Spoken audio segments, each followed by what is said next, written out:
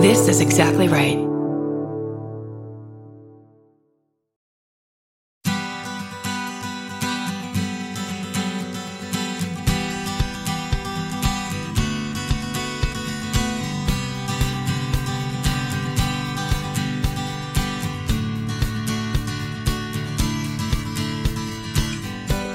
Welcome to the Parent Footprint Podcast with Dr. Dan. I'm your host, Dr. Dan. Our goal and mission at Parent Footprint is to create a loving world with more compassionate people, one parent and one child at a time.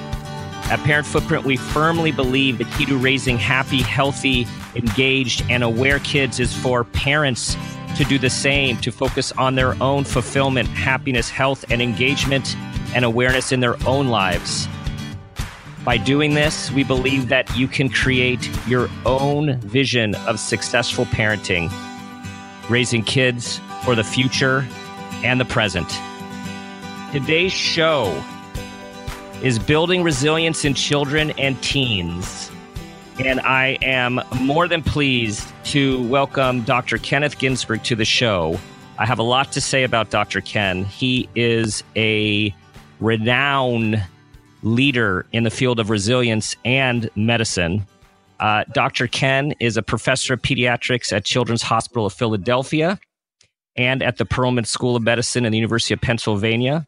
He has an adolescent medicine practice that addresses adolescent behavioral issues, and he practices social adolescent medicine with the special attention of prevention and recognition that social context and stressors impact both physical and emotional health, which we're going to be talking about today. Dr. Ginsburg is also the medical director of Covenant House in Pennsylvania, which is a care system that serves homeless, street, and marginalized youth in Philadelphia.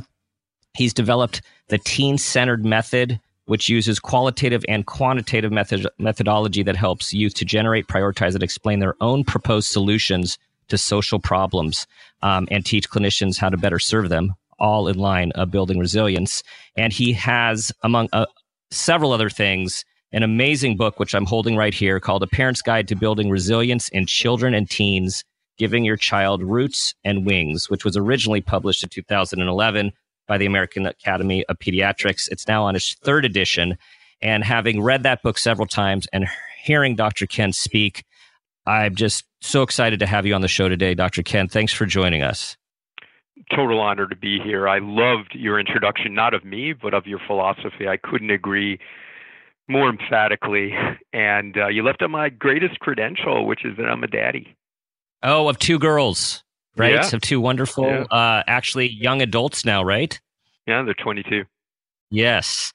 Another reason I resonated with what I hear you write about and speak, because you come as not only as a practitioner and a physician, but as a father and a human, and you really resonate, I think, at that level, which is a tribute to how you're able to connect with people.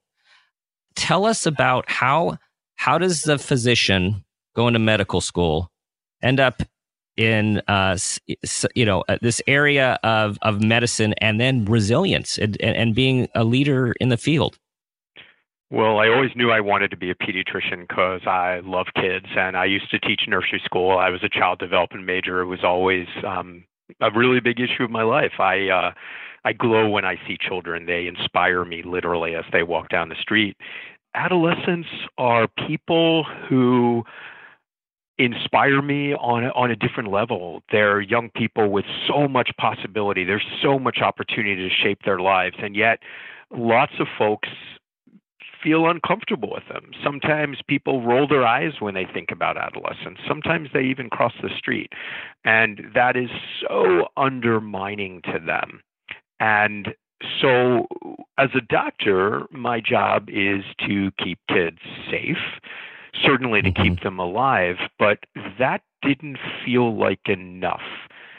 We really have to think about how to prepare all kids, every single kid, to thrive and to lead us into the future. And for me, I certainly do a lot of work directly with young people, but the linchpin is going to be parents and other loving, caring adults in young people's lives.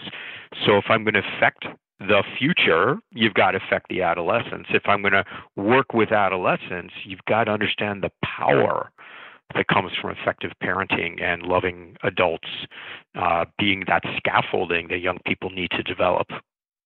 Absolutely. And I think when I first read your book, and it was so in line with what we're talking about with Parent Footprint, because so much of your book, you were talking to parents, even though you were talking about adolescents, you were talking to parents about how to be as sort of the, one of the key indicators. Of course, other adults, which we'll talk about, are remain key in building resilience in kids, but how important it is for us parents to think about what we're doing and what we're not doing. And we are the key, I guess, driver of our kids building resilience. It comes down to us. Absolutely. It's about them launching into adulthood, right? We're the guides along the journey that get them prepared to launch. That's who we are. And the bottom line of resilience, literally the bottom line is, does a young person know that there's at least one adult, more is better, who believe in them without condition and hold them to high expectations? Because a young person who has that unconditional love, that high expectation, that young person also has security. And when they have security, they're able to spend the energy to try to answer that fundamental question of adolescence, which is, who am I? So parents and other loving adults are everything to young people's possibility of having a successful launch. And it always makes me think of the idea that love conquers all, and then those of us who work in these related fields wished that love would conquer all. But love is necessary, right? Love is absolutely a necessary ingredient. And then beyond that, we have to help them build the skills, which is, you talk about several skills that we need to help them build. Absolutely. Would you think I was a freak if I said, can I define love for you? Beyond the spiritual meaning of love, beyond the feeling that actually have no words, let's define it so that we understand what it is that creates security. I believe that love is seeing somebody as they deserve to be seen, as they really are, not based on the behaviors they might be displaying in the moment, and certainly not based on what they're producing. When young people are seen as they really, really are, in all of their goodness, in everything that is right and good about them already, it helps them see themselves. And when you see yourself, then you can navigate the world. People can throw, distractions at you, but you can still stay rooted in who you are. And that is what only parents can really, really do. Only parents can know everything that is good and right about that child, because it began showing when they were 2 years old, and it doesn't go away when they're teenagers. And it's that anchor that loving parents give that means the world. Wow. Okay. Love, everyone. Love is seeing people for who they are, which helps them to see themselves. Yeah. That's it. Yeah. And so as a parent, and having worked with parents for a very long time, what do you think are some of the obstacles that us parents are facing? I think some of them are historical, and some of them I think might be more with our modern times of parenting that keep us from actually doing what we intend to do, like build these resilient, successful kids. Like, what are some of the obstacles that parents have? Gosh, I have so many answers to that question. Where do I begin? But let's begin by framing teenagers the way they deserve to be seen.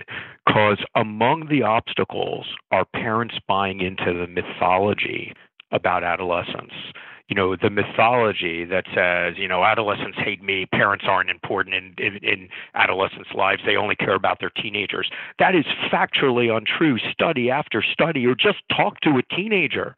We know factually that adolescents care more about their parents' view of them than anything else, including their peers' views of them. And so we got to get rid of that myth that parents don't matter. Parents matter unbelievably. The other myth we have to get rid of is the myth of teen invincibility or invulnerability. Because if you really believe that, then your next line is going to be, well, these kids, you can't talk any sense into them. It's a complete myth. Think about your own adolescence. Look at what's happening in the world today. Can you possibly look at teenagers and say they don't care? That they're self-centered? Right. Could you possibly say that? Could you possibly say that they think they're invincible? So we got to get rid of those myths. We got to stop rolling our eyes when we see teenagers. We got to stop absorbing the fear. Because the mother in front of you in line, when you have that 11-year-old daughter and she's like leaning on your shoulders, and the mother in front of you with a 15-year-old turns around and says, "Hang on tight, she's going to become a monster you may not recognize." We got to stop listening to that, because in truth, if you turn to that same mother complaining about their child and say, "Tell me what you love about your child. Tell me the best thing," she will melt, begin crying, and tell you all that's wonderful. People tell their worst stories, and then we believe them, and then we begin fearing our own kids. And that is one of the things, as you know, Dr. Dan, at Children's Hospital, we're going to be launching soon the Center for Parent and Teen Communication. A multi-layered internet-based site with videos and lots of information. It's not just about parenting. It is about getting parents to understand how much they really matter and refute these myths about adolescence that are cultural myths, but they're not based on reality. The myths, and also what you said about accepting your child, accepting your teen, so they can see themselves without all of this fear. And then, how hard is it for us adults to accept ourselves, right? To accept ourselves as part of this process? It's funny because that would be the next point. That's exactly right. We have to begin looking at ourselves as the reflection in our children's eyes. And there's so many different ways that you could go with that statement. The first thing you're going to go is like, okay, you're always a role model 24/7. That's absolutely true. But it's more than that. Human beings are not made out of plastic. Human beings are not perfect. Human beings struggle, they wrestle, they're made of flesh, and they try to figure out how to get past obstacles and be the best person they can. And unfortunately, what happens, there's so many factors that are making parents feel incredibly guilty now. They're feeling like if they're not, completely focused on their children all the time, that the children are somehow going to implode. This sense of guilt, this sense of, oh my God, I'm not the perfect role model, backfires not only on ourselves and our own well-being, but even on our children. I want my children to know that I'm made of flesh and blood, and that, of course, I struggle. I want them to see me learn how to fall down and recover. I want them to watch as I navigate obstacles. I don't want them to see me as perfect.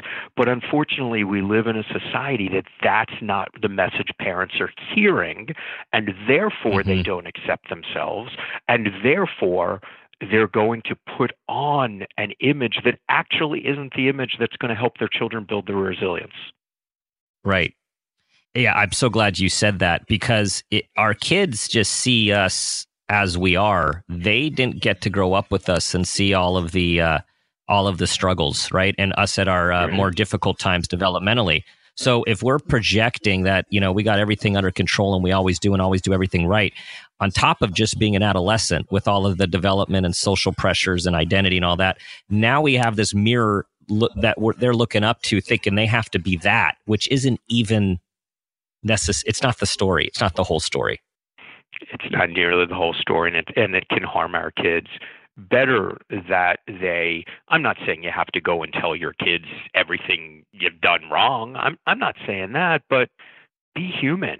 It's in the struggle of humanity that our children learn, and that they learn to feel safe, and that they understand that life is a journey, not an event.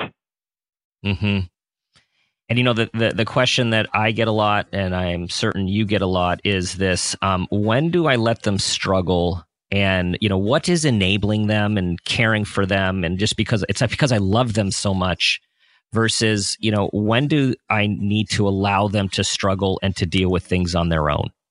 Right? Tough question. How do you answer that question? I actually have a metaphor that I use to describe to families, and it's about the puzzle, to kind of let them know when they need to protect and when they need to get out of the way, right? So fundamental question of adolescence is, who am I? Imagine that's a 1,000-piece puzzle. It's laid out on the table. How do you begin putting together a puzzle? The edges. We've got to give our kids very clear edges. We have to monitor them very clearly, and they have to understand why those rules exist. And those edges have to be about safety and morality. What's the next thing, Dr. Dan, when you put together a puzzle? After you put together the edges, what do you begin doing? You begin grouping the pieces in the middle, right? The reds, is this red a balloon? Go ahead. No, I said by color. You got it. Yeah, by color, right? Is it a balloon? Is it a cherry? Is it a fire engine? Then when you're trying to figure out the answer to that, what do? You cheat by looking at the picture on the box. And that's who we are. So when we create clear edges, they know how to put together their puzzle. And those edges can't be random. They have to be safety and morality. When we are role models, then they know what the picture on the box is supposed to look like. What's in the middle? All those inner pieces within safe and moral bounds, those jagged pieces where you put them together, you take them apart, you try again. That's their job. That's where you get out of the way. If you don't get out of the way within the boundaries of safety and morality, and when you're clearly being a role model, if you don't get out of the way, your kid's never going to learn to fail and recover. And the message they're receiving is, I don't think you're capable. Instead, we want them to receive, hey, my job's to protect you. My job's to role model for you. And you got that. You got the rest. And I think that's key. The get out of the way is really hard with our current generation of parents. I've got 3 teenagers. I'm in this too. So it's getting out of the way seems to have these scary future ramifications for their kids' high school, their college, their future. The stakes seem so high. And then what we're forgetting is we actually need them to have these skills now, or all that stuff later is going to be much harder, much, much harder. And the other thing that go ahead. I just want to say you're parenting the 35-year-old. Remember that. You're parenting them to be 35, 40, and 50. And if you're only parenting them to be 18, you're going to feel like what matters most is a grade, when that's not what matters most. It's these other life skills, these soft skills that are really the hardest skills to develop. But these are the skills we want to develop in our kids, and they develop them not by us hovering, but us being kind of like on the sidelines cheering, And everyone wants tools these days, and your book is packed with tools. And I think what also makes me smile as I read your suggestions is some of the biggest suggestions, or quote tools, besides love, which you've already covered. You just said sometimes we got to get out of their way, and the other thing that you said is just listen. Matters more often than what we even say. Just listening to them. Absolutely. You want to be the kind of parent whose kid's going to talk to you, because that's how you're really going to be there if they're like straying towards the edge. And the probably most important thing you can do to be the kind of parent that kids will talk to is be the kind of parent who listens to them. Because when you listen to them, it shows you're trusting them. You're being a sounding board. And as a result, they're more likely to come up with the solutions. When you talk at them, then they're your solutions, they tend to rebel because they got to know they can do this on their own. So, there's strategic listening, right? It's not just like listening with no guidance. There's how to listen strategically so they're going to talk to you and that you can help prepare them. Because the other point is, remember, the best protection is not hovering, it's preparation. Helicoptering and hovering is not anything we want to be, intentionally or unintentionally, which is different than caring and loving. Different. Yeah, totally. Yeah. So what's great about our community of listeners, which are aligned with what we're talking about, because these are people who do realize and are working on themselves in the context of raising wonderful, loving, compassionate kids. And people, we're all looking for tools. So even though I said, there's a lot of these non-tools, which are guiding philosophies, can you give our listeners a few nuggets of what we would put in the tool set of parenting resilience? Yeah. So first, don't lecture. Well, let's back up. You said the most important thing. Listen, that is a tool. Trust me, it is a tool. It's how to get your kid talking. The second is don't lecture. Kids don't hear a word that you say when you lecture. They hear womp, womp, womp, womp, womp, and then you die. Learn to break the lecture down into simple concepts, one piece at a time, so they get it, got it. The next thing I would say is when we're talking about preparation, give them skills. That's the way to build confidence. The way to build confidence is to help them develop the skills to deal with academics, the skills to navigate peer pressure, the skills to look at someone who's a potential boss and say, ma'am, I'm the one for the job. We prepare them with these skills, organizational skills. And then if I had to pick one more, it would be get them prepared for the fact that the world can be tough, right? And the measure of us as human beings is what choices we make when the world is tough. So we want to develop in them coping strategies, because basically everything we fear during adolescence, drug use, cutting, eating disorders, sex out of the context of relationships, all that stuff works, Dr. Dan. All that stuff feels good and it helps you escape. But so telling kids what not to do, that's not going to work. What does work is building in our kids, starting at literally the youngest ages. If I'm going to prepare you how to be a parent of an adolescent, I want to talk to you when you're 16, but dang, if I could talk to you when your kid is 2, it would be even that much more effective. Because if we can raise kids with this whole repertoire of positive coping strategies, so that when life gets tough, and it will, they'll have the tools. The path of least resistance. They'll naturally move in the direction of things that are going to still make them feel good, but they won't destroy them. So don't lecture. Build skills now as young as possible for life, because we know life is hard. It throws us curveballs. We can't get away from that. And build these coping skills and strategies so they'll be able to pivot. They'll have a problem-solving mindset. They'll figure out, how can I get by this instead of curling over and, in fetal position. And again, of course, this is a process, and that's what we're there for as their parents, to help them along this process. Absolutely. All right, Dr. Ken, it's time. It's time for the parent footprint moment question, which I know you have a huge bin to pull from. So the question is, think of a time when you became aware of something about yourself as an individual or as a parent, and that new awareness had a positive impact on your kids. I was thinking about this, and there's two categories. One is, the first time I saw the extent of my kids' compassion. But I'm going to tell you about the day that was probably the most important moment in my life.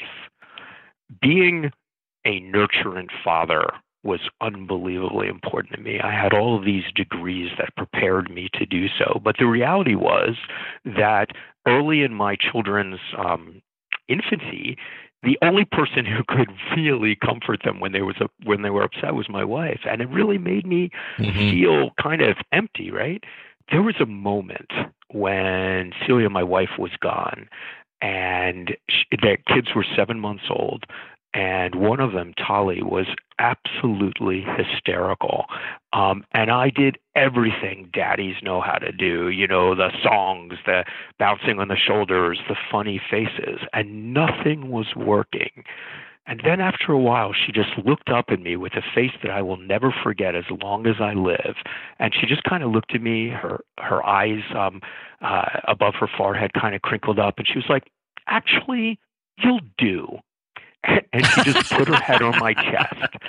And I swear that moment is the moment that is the highlight of my entire life. It's the moment I really became a dad, because I realized that I had within me the ability to kind of nurture and protect this other human being. And, it was amazing.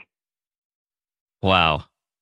Wow. And I could imagine you going through more of those times as they became verbal with their own development, and through adolescence as well, when you're had to dig deep and like, I can do this. And they accept you.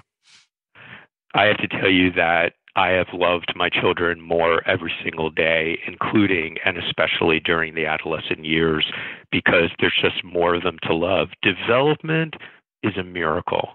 It is an absolute miracle to watch your children become wiser, to turn into adults. And even during adolescence, what a blessing to see them struggle for their own independence as you're beginning to see the men and women your kids are about to be. So yes, I am always tested and see the miracle.